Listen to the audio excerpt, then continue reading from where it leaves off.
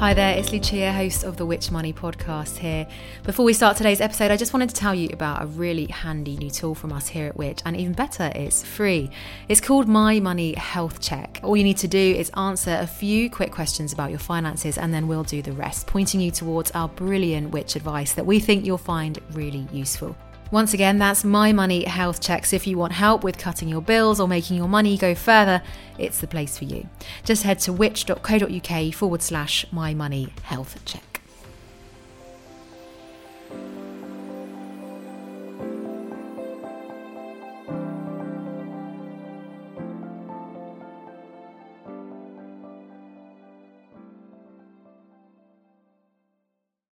At the start of this year, I bought an electric car.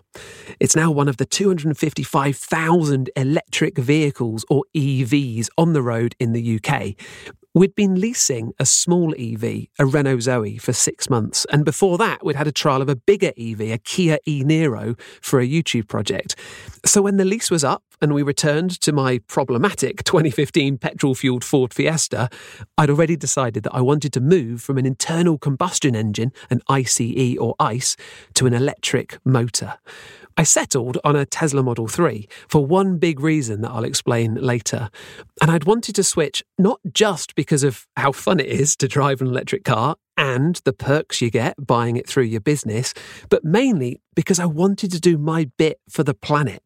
Returning to my gas-guzzling Fiesta after leasing those zero-emission EVs, I'd become acutely aware that I was filling my car up with a non-renewable fossil fuel and belching out greenhouse gases as I drove. So, when I pulled up at a mate's house feeling rather proud of my new ride, and I started waxing lyrical about the benefits of charging with electricity, my scientist buddy surprised me slightly when she said this. Great, Greg, but where do you think the electricity comes from to charge it? And what about all the rare elements that were dug up to make the battery? I'm not too sure that going electric is really as green as you think. Thank you to my Which colleague who's kindly voiced that quote and managed to perfectly capture my mate's tone there. I'm not going to lie, what she said stung a little bit, but they felt like fair questions, and I've been doing a load of research to try to find out whether I was right to go electric and buy a new EV, or whether I should perhaps have instead gone for a new, more efficient internal combustion engine instead. With the UK government set to ban the sale of new petrol and diesel cars by the year 2030 as part of what the PM has called a green industrial revolution, I'm going to share with you what I've discovered. Plus, if you are considering the switch to electric, I'm going to put some of the most common EV questions to our panel of experts. I'm Greg Foot, and today's Which investigation asks, how green really is an electric car?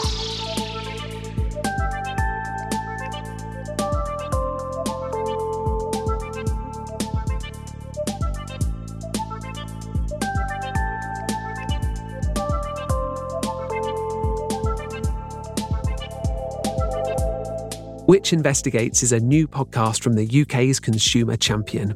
We work to make life simpler, fairer and safer for everyone. And our mission for this podcast is simple. Find out the facts and see who's actually delivering on the promises we see on packaging, in the press or shared on social media. Our first season is focusing on claims of sustainability. From plant-based to plastic-free, eco-travel to electric cars, I'll be figuring out what genuinely reduces our environmental footprint and what is simply greenwashing. Coming up, I read a shocking statistic. The CO2 emissions from the production of an electric vehicle are about 60% higher than the level of an internal combustion engine vehicle. And learn how the impact of EV production may reach further than we originally imagined. People are also now starting to investigate whether we can get these kinds of metals from places on the ocean floor. Now, if that goes ahead, we need to understand a lot more about what the environmental impacts are going to be. I discuss the realities of charging. What you don't want to be doing is sort of putting up at some time at night and it's raining and you're trying to download an app to try and fit to your car and just hoping that this particular charger works. And hear the exciting developments just around the corner. The state of public charging infrastructure in the UK needs to be robust. They need to be easy to find, they need to be easy to use, and they need to be reliable. Now, up until a few days ago, Rob, my co-producer on these podcasts, had never been in an electric car. He'd also never considered switching to one. He's quite happy in his diesel. So I thought I'd take him for a road trip to somewhere I was quite excited to go and charge my car. Yeah, I don't get out much. Morning. Hello. The front's the sexiest view. It's got like a little sporty nose. Yeah, it's got a sporty nose. A sporty nose that likes to catch flies. And, as you mentioned to me over email, a UE Green registration number. Yeah. Hello. I thought you would be a private number plates kind of guy. What? As if. Right, should we go for a drive? Yeah, let's do it. Okay, let me put in the destination. I'm really excited because this place is the UK's first bespoke electric forecourt. Right, now I've stopped off at service stations that have, banks of superchargers or whatever. But this place is special. This is my chance to know that I'm actually charging my car with 100% renewable energy. And that's kind of cool.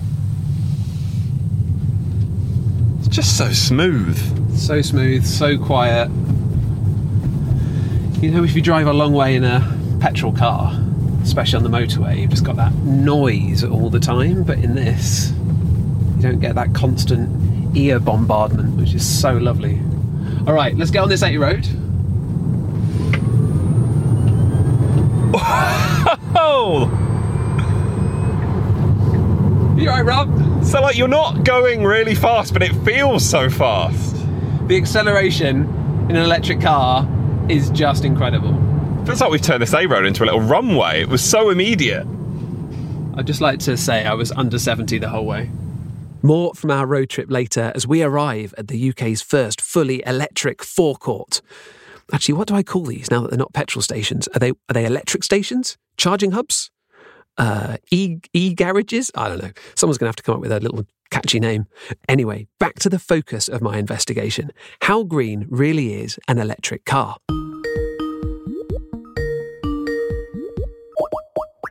Hi there, Tim. Good morning. My name is Tim Schwanen. I'm Professor of Transport Studies and Geography at the University of Oxford. I wanted to start by getting a sense of the problem that an EV is purported to solve. Transport is the largest source of CO2 emissions in the UK. It's about a quarter, depending on how you measure it, of all emissions. It's not just CO2, carbon dioxide, coming out of the back of the ICE, the internal combustion engine. You've also got various nitrogen oxides. Plus, if the combustion isn't complete, there'll be carbon monoxide and a whole bunch of other stuff too. This heady mix of fumes goes up into the atmosphere, where the greenhouse gases help trap the Earth's escaping heat, warming the planet and contributing to the human-caused rapid climate change that's causing the current environmental crisis we find ourselves in.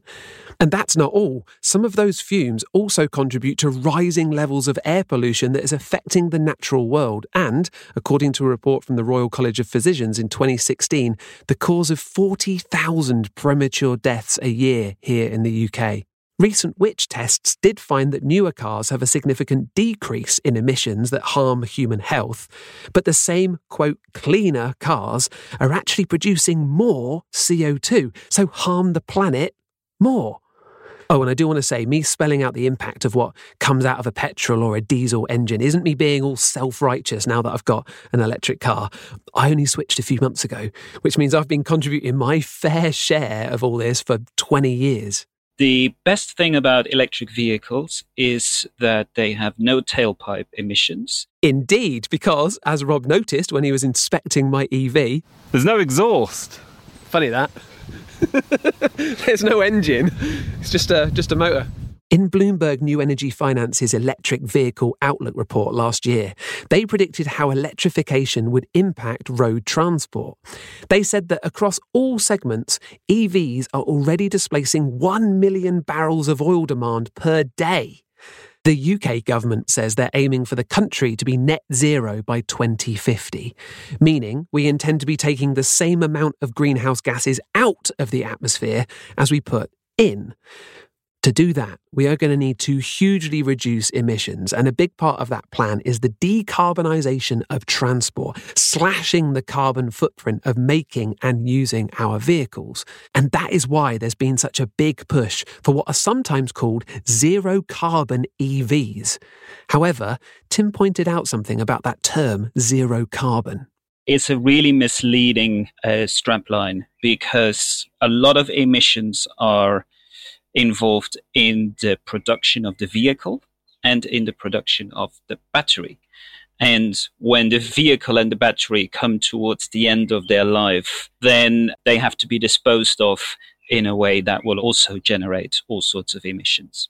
Yes, EVs, or as they're also sometimes called BEVs for battery electric vehicles, are not zero carbon. They may have zero emissions, but as my mate pointed out, making them and disposing of them does have a significant carbon footprint. Plus, running them isn't necessarily zero carbon either.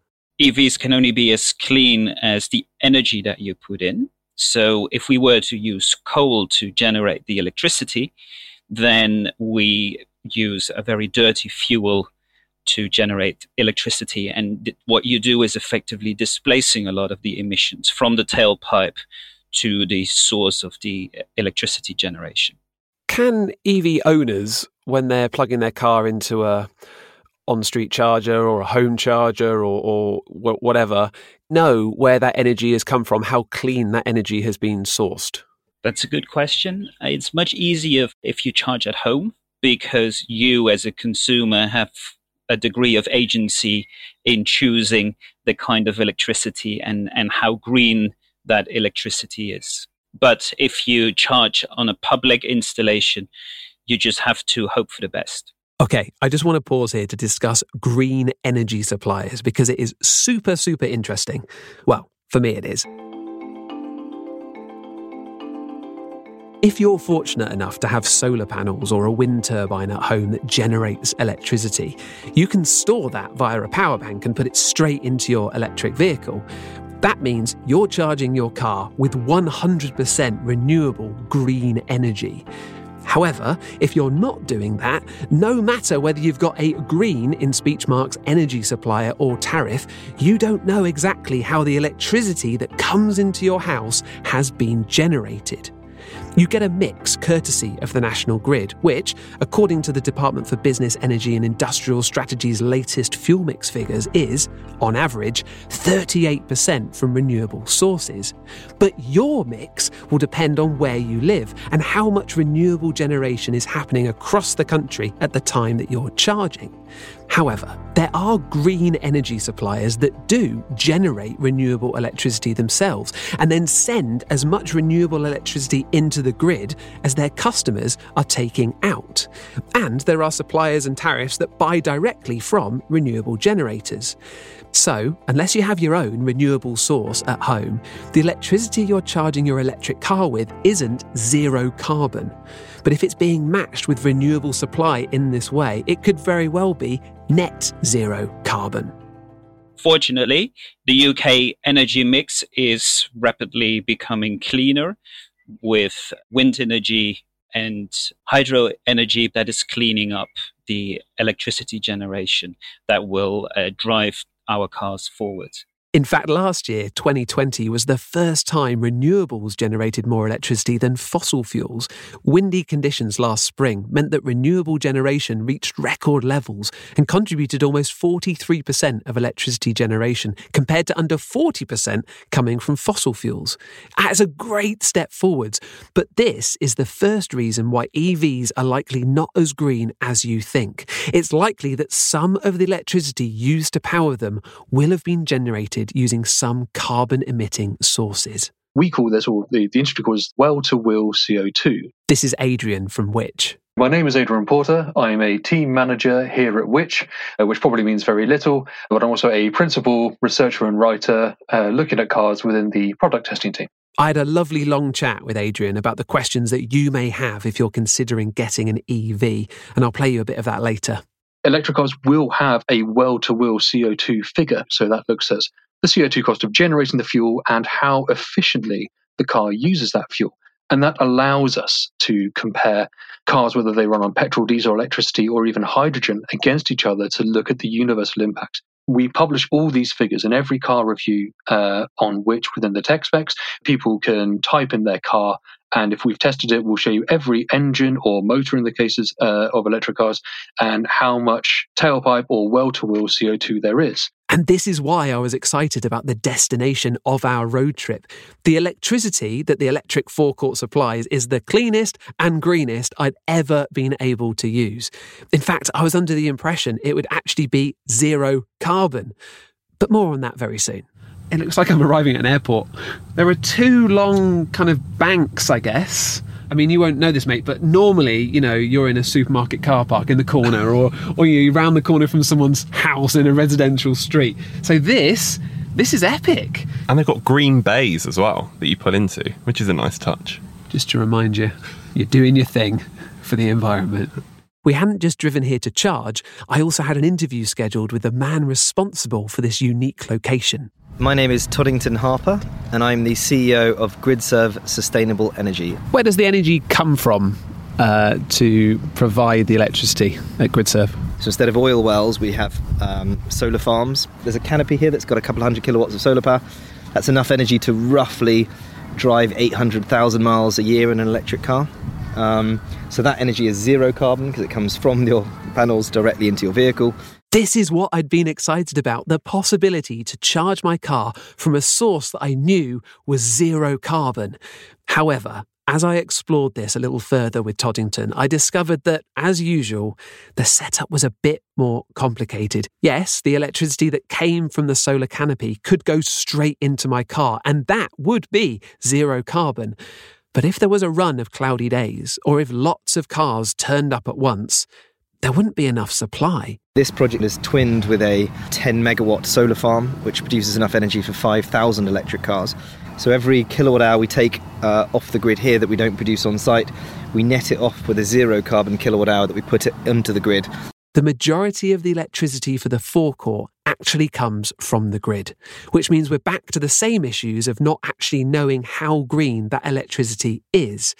However, it's 100% net zero. The electrons we take off the grid, we don't know if it came from a solar panel, a wind farm, a gas plant or whatever. But what you can be absolutely certain for here is that it's net zero, i.e. every kilowatt hour that we take off the grid here that we don't produce on site, we will net it off against an actual zero carbon kilowatt hour of additional energy that we put onto the grid. Just like with the discussion about some green energy suppliers and tariffs earlier, technically it might not be zero carbon, but it is net zero. However, we got planning permission recently for another electric forecourt in Uckfield, and that's really exciting because there's a 5 megawatt solar farm we're building in the field next door at the same time. The actual physical electrons that we harvest from the sun will be stored in big batteries and then go directly into cars. So you'll be able to say unequivocally that the energy that you're using is absolutely, those electrons are zero carbon. Which means that my dream of being able to have access to electricity with zero carbon footprint is just around the corner. Literally. That deals with the first point my mate raised. But where do you think the electricity comes from to charge it? So now it's time to tackle the second. What about all the rare elements that were dug up to make the battery? Well, spoiler alert, this blows any sense of zero carbon or even net zero carbon out of the water. In all my reading, there was one paragraph from one paper that really stood out. It was published in the journal Energy Procedure in May 2017, and in the conclusion, the authors write, in this study, life cycle CO2 emissions from the production of a standard mid-size passenger EV and ICE V with conventional material in China are estimated from the component point of view. The results reveal that the CO2 emissions from the production of an EV are about 59% to 60% higher than the level of an ICE V. Yes, you heard that right. The CO2 emissions from the production of an EV in China are around 60% higher than the production of an ICE V.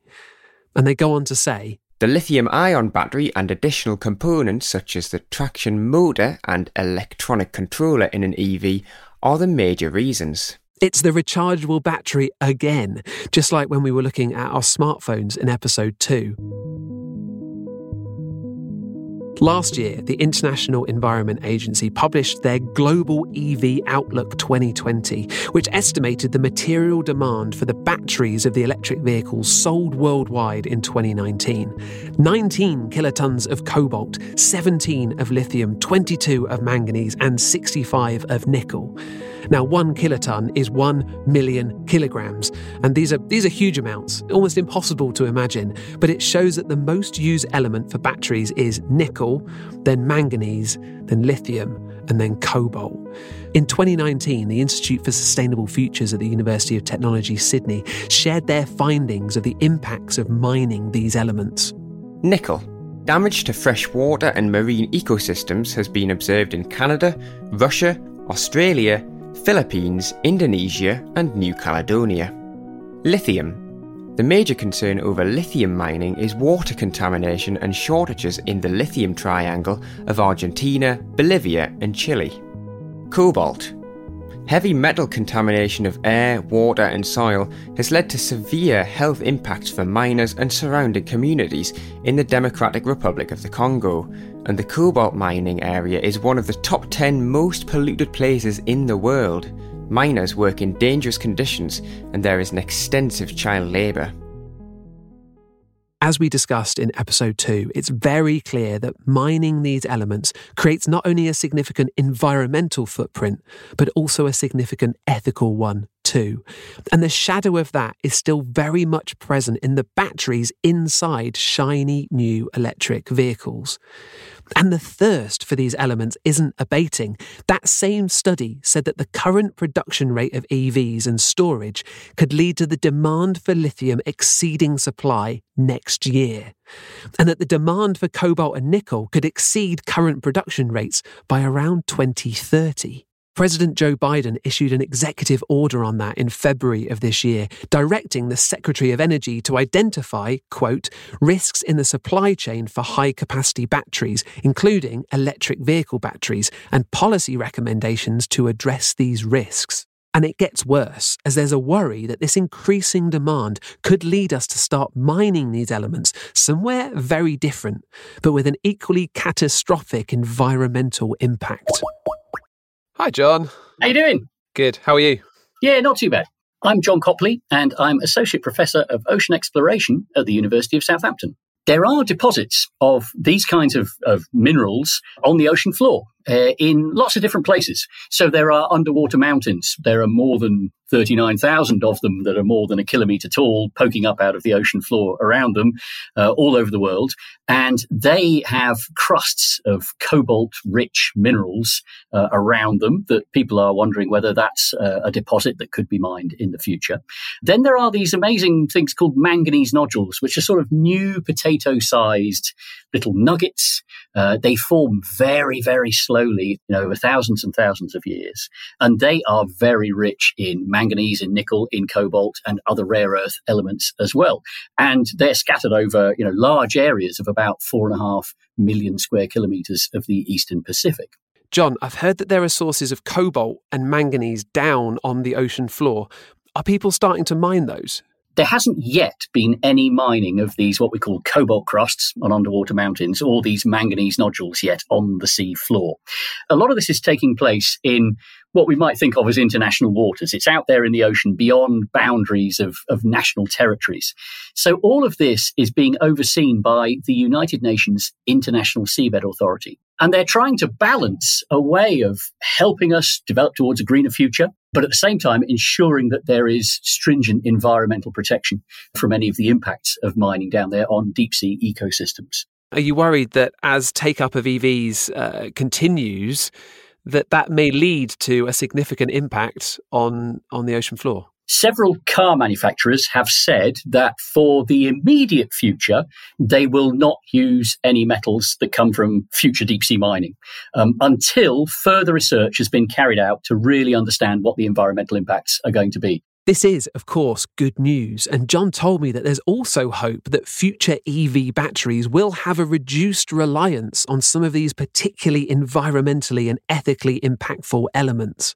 A lot of the car manufacturers also are now looking towards the next generations of batteries that they're going to have in their vehicles. They are still going to depend heavily on lithium, but less so on the things like cobalt and nickel. As well as modifying the composition of EV batteries and ensuring that we're responsibly sourcing the elements we need for them, there's a lot more that we could be doing to increase recycling rates. We may be able to get some of the metals that we need for EV batteries by recycling what's already out there.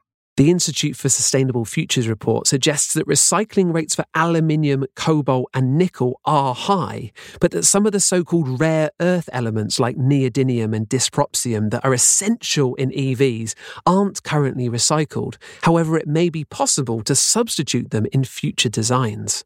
But a recent study suggests that, probably even if we create a really good circular economy to do that, and we get very good at actually getting the metals out of the things, it's probably going to supply something like 25%, maybe a little bit more than that, of the expected demand as we move towards a greener future. I could also talk about the potential problems of battery disposal in the future, but there are more ideas around that, with some companies coming up with great ways of giving the batteries a second life as storage solutions for energy generated from wind or solar, and to hold and provide electricity in factories too, including those making new EVs. The environmental and ethical impact of producing new batteries is clear, though, and I asked Tim Schwanen at the University of Oxford whether he thought if consumers knew this, would they maybe opt to not buy an EV? Perhaps. I'm a little bit hesitant because most studies tell that environmental considerations are not the most important in people's decision-making about what car to take. First of all, it's about convenience and cost. Those come first. And environmental considerations come lower down the priority list. It depends a little bit on what's being asked and what study you look at. The good news then, although I do find it hard to treat everything I've just told you so far as simply a weight on one side of a set of scales balancing out the impacts of EVs versus ICE vehicles in order to measure out which creates the least overall impact. But yes, I mentioned earlier that the footprint of an EV's production is around 60% higher than an ICE V. However, when you look beyond production to include all the time you drive it, that shifts the scales.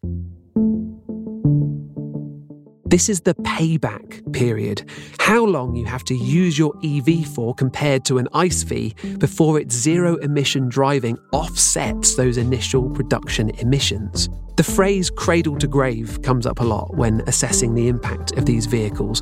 And in a report named exactly that, Cleaner Cars from Cradle to Grave, the American researchers concluded that, quote, despite their initial footprint, the impact of lithium-ion batteries when compared to conventional cars is offset within 6 to 16 months of average driving in the US, or 2 years in the EU.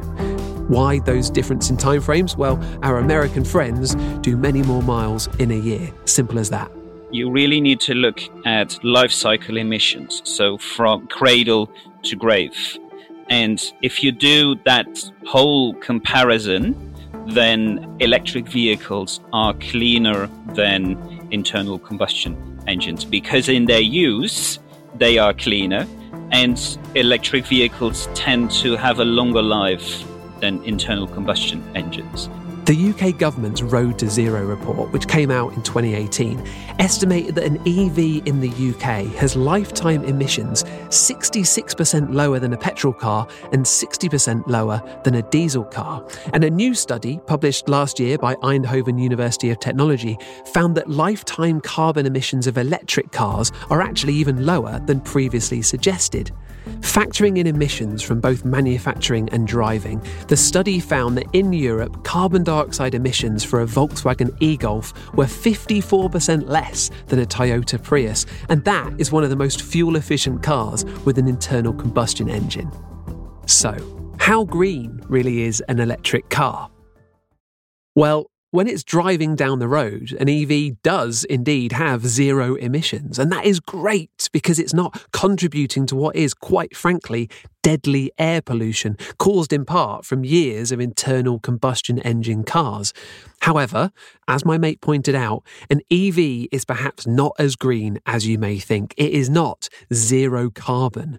The electricity used to charge it has been generated in part using carbon-emitting sources, but the green proportion of those is increasing, and in the future, it looks like there might be opportunities to indeed charge in even greener ways. Also, the production of the car, the mining of the metal for the battery, etc., that comes with a heavy cost. But when you look at the lifetime emissions of an EV, those are significantly lower than an equivalent petrol car, making a new EV the greener option over a new ICE V. Now, if my mate had asked if it would have been better for the planet for me to have stuck with my old gas guzzler for a while before I bought a new EV, then, well, yeah, we know from previous episodes that repair and reuse creates less impact than buying new. So in the short term, that would have been the more sustainable option. But if you really do want to reduce your impact, the biggest thing you could do is to travel less. And when you do need to, use a sustainable form of public transport as possible. However, with the 2030 deadline looming, my old car feeling like it was on its last legs, and more people considering going electric, I decided to focus on which new car would be the most green option. If you have been pondering buying an EV, but you are yet to make the switch, it's likely you've got some reservations, and it's likely that they include those top two considerations that Tim mentioned earlier. How easy and convenient is it to charge an EV? And what are the costs involved? Those are what I'm going to spend the last chunk of the podcast looking at.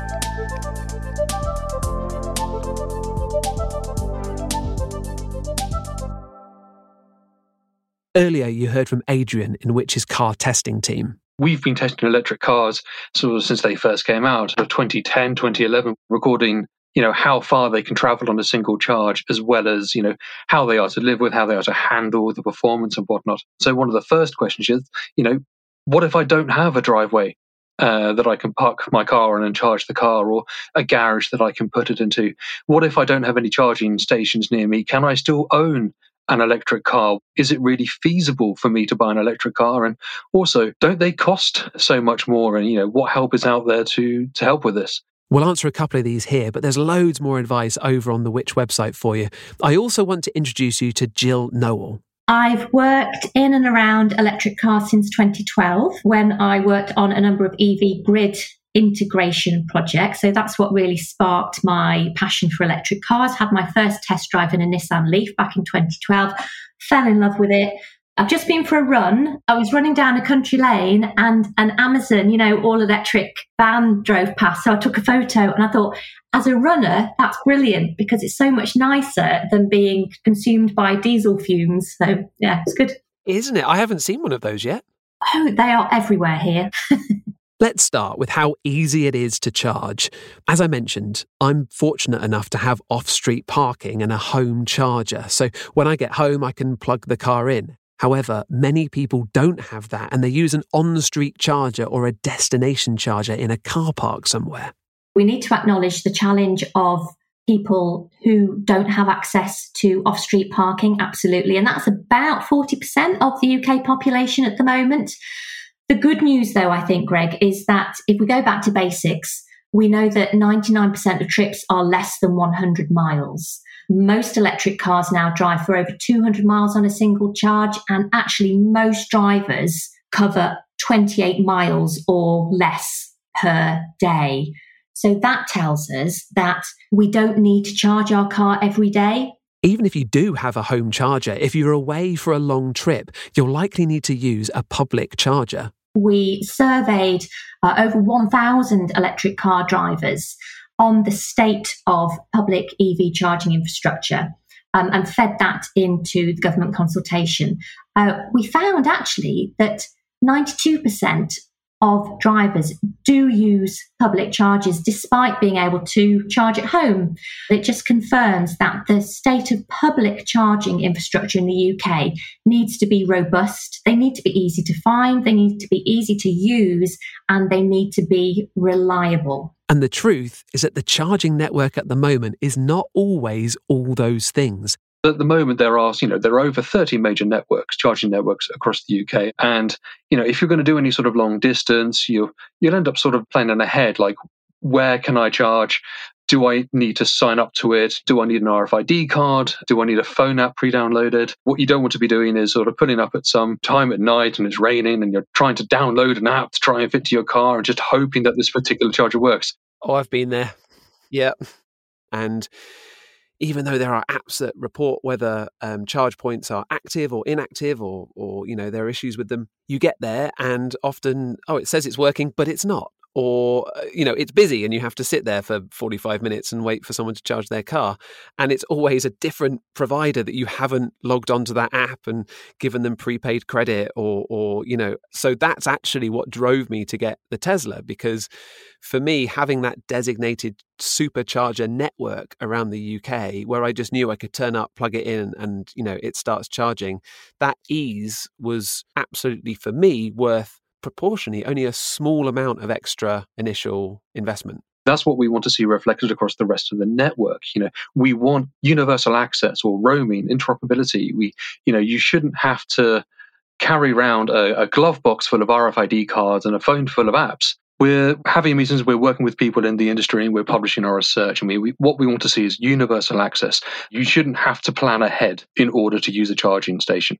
Chatting to Toddington from GridServe, I was really encouraged to hear what he and many others are doing to try to improve the state of the charging infrastructure. The bit that we are really trying to do is to, put all the odds in favour of people wanting to transition to an electric vehicle as quickly as possible. So not wait till 2030, that's quite a long way away. The vehicles are absolutely outstanding, but charging isn't great at the moment. And what we're trying to do is to make it awesome. And if we can make charging, incredibly easy as well with no anxiety, then that's going to help.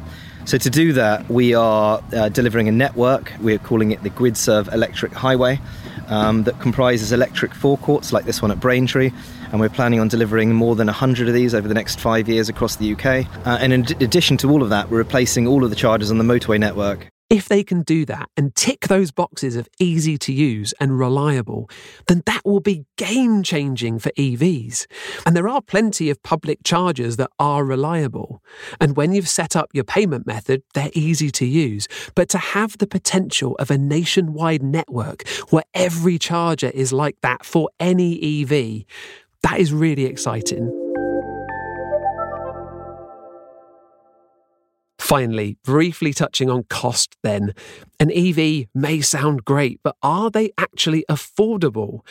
Electric cars are more expensive to buy compared to their fossil fuel equivalent. However, as Adrian says, they have lower servicing charges. You don't pay car tax. You're not going to pay the £155 a year as you would do for a petrol or diesel car. We have a big investigation coming up on this, which is going to be published in a future issue of Which. So, which members, which subscribers do keep an eye out for that. Tim gives a good perspective on this too. You've got the upfront cost of buying your vehicle, but actually in their use, electric vehicles are usually cheaper than internal combustion engines. So you need to think about the longer time costs that you will incur. And we know from behavioral economics, from behavioral studies, that people are notoriously difficult to compare long-term costs versus short-term costs. There is also a growing second-hand market for EVs too. The second-hand market, I have to thank actually for my first electric car. I was driving an old diesel car for many, many years. I couldn't afford a new car. I couldn't afford a new electric car. So I went on the second-hand electric car market and found me a second-hand Nissan Leaf. I think people are tending to lease cars more, or they are able to own them through a PCP deal. So there's lots of ways of buying an electric car that actually mean that the monthly payments are really quite reasonable. One concern I think some people would have with buying a second-hand car is that the battery has already, had a bit of a run around. And as we know from other recyclable batteries, the more you use them, the less juice they seem to get recharged with. So therefore, people might be a little bit concerned about picking up a second-hand electric battery vehicle. At the moment, I don't think there's any concern about electric car batteries and their longevity. When I was working on a project back in 2012, Nissan extended their warranty for the battery from 5 to 8 years. So even back then, I think that was a clear signal from the manufacturer that they had absolute faith in the lifetime of that electric car battery. I had a wonderful nerdy deep dive into charging costs with Adrian that we will probably put out as a bonus clip on the podcast feed in the future, so look out for that. We discussed the costs of charging at home versus at a public charger and the relative costs of electricity versus petrol or diesel. Long story short, it's cheaper to charge at home, which favours, yet again, those with off-street at-home parking. But regardless of where you charge it, filling up an EV with electricity is always going to be cheaper than filling up an ICE V with petrol or diesel. Oh, and I'm aware I haven't talked about hybrids. Vehicles that use both the electrical energy from batteries and the combustion energy of petrol or diesel. I decided to focus on ICE Vs versus EVs, but yes, there are indeed a range of hybrids too. There's full hybrid, mild hybrids, and plug-in hybrids. Hybrids are essentially internal combustion engines with a little add-on. And that add-on has very small capacity. So it seems like you're driving a environmentally sustainable vehicle. But the electric motor in a full hybrid, like Tim is talking about here, rarely provides power by itself or for long. However, it does work alongside the combustion engine, hence hybrid. When compared to combustion cars, there do appear to be tangible benefits to full hybrids in terms of fuel use and emissions. But for those who can charge a car easily, EVs are still the clear winner. Though that does also bring us to the tricky subject of plug-in hybrids, PHEVs or PHEVs. So a plug-in hybrid is better because that has much more capacity in the electric propulsion system. So you're less reliant on the petrol part of the system. As I've mentioned, the UK government are banning the sale of new petrol and diesel cars by 2030, but you'll still be able to buy some new full hybrids and PHEVs until 2035. However, PHEVs are a bit Jekyll and Hyde. With the battery full, they are the cleanest low-emission cars, though note they are not zero emission.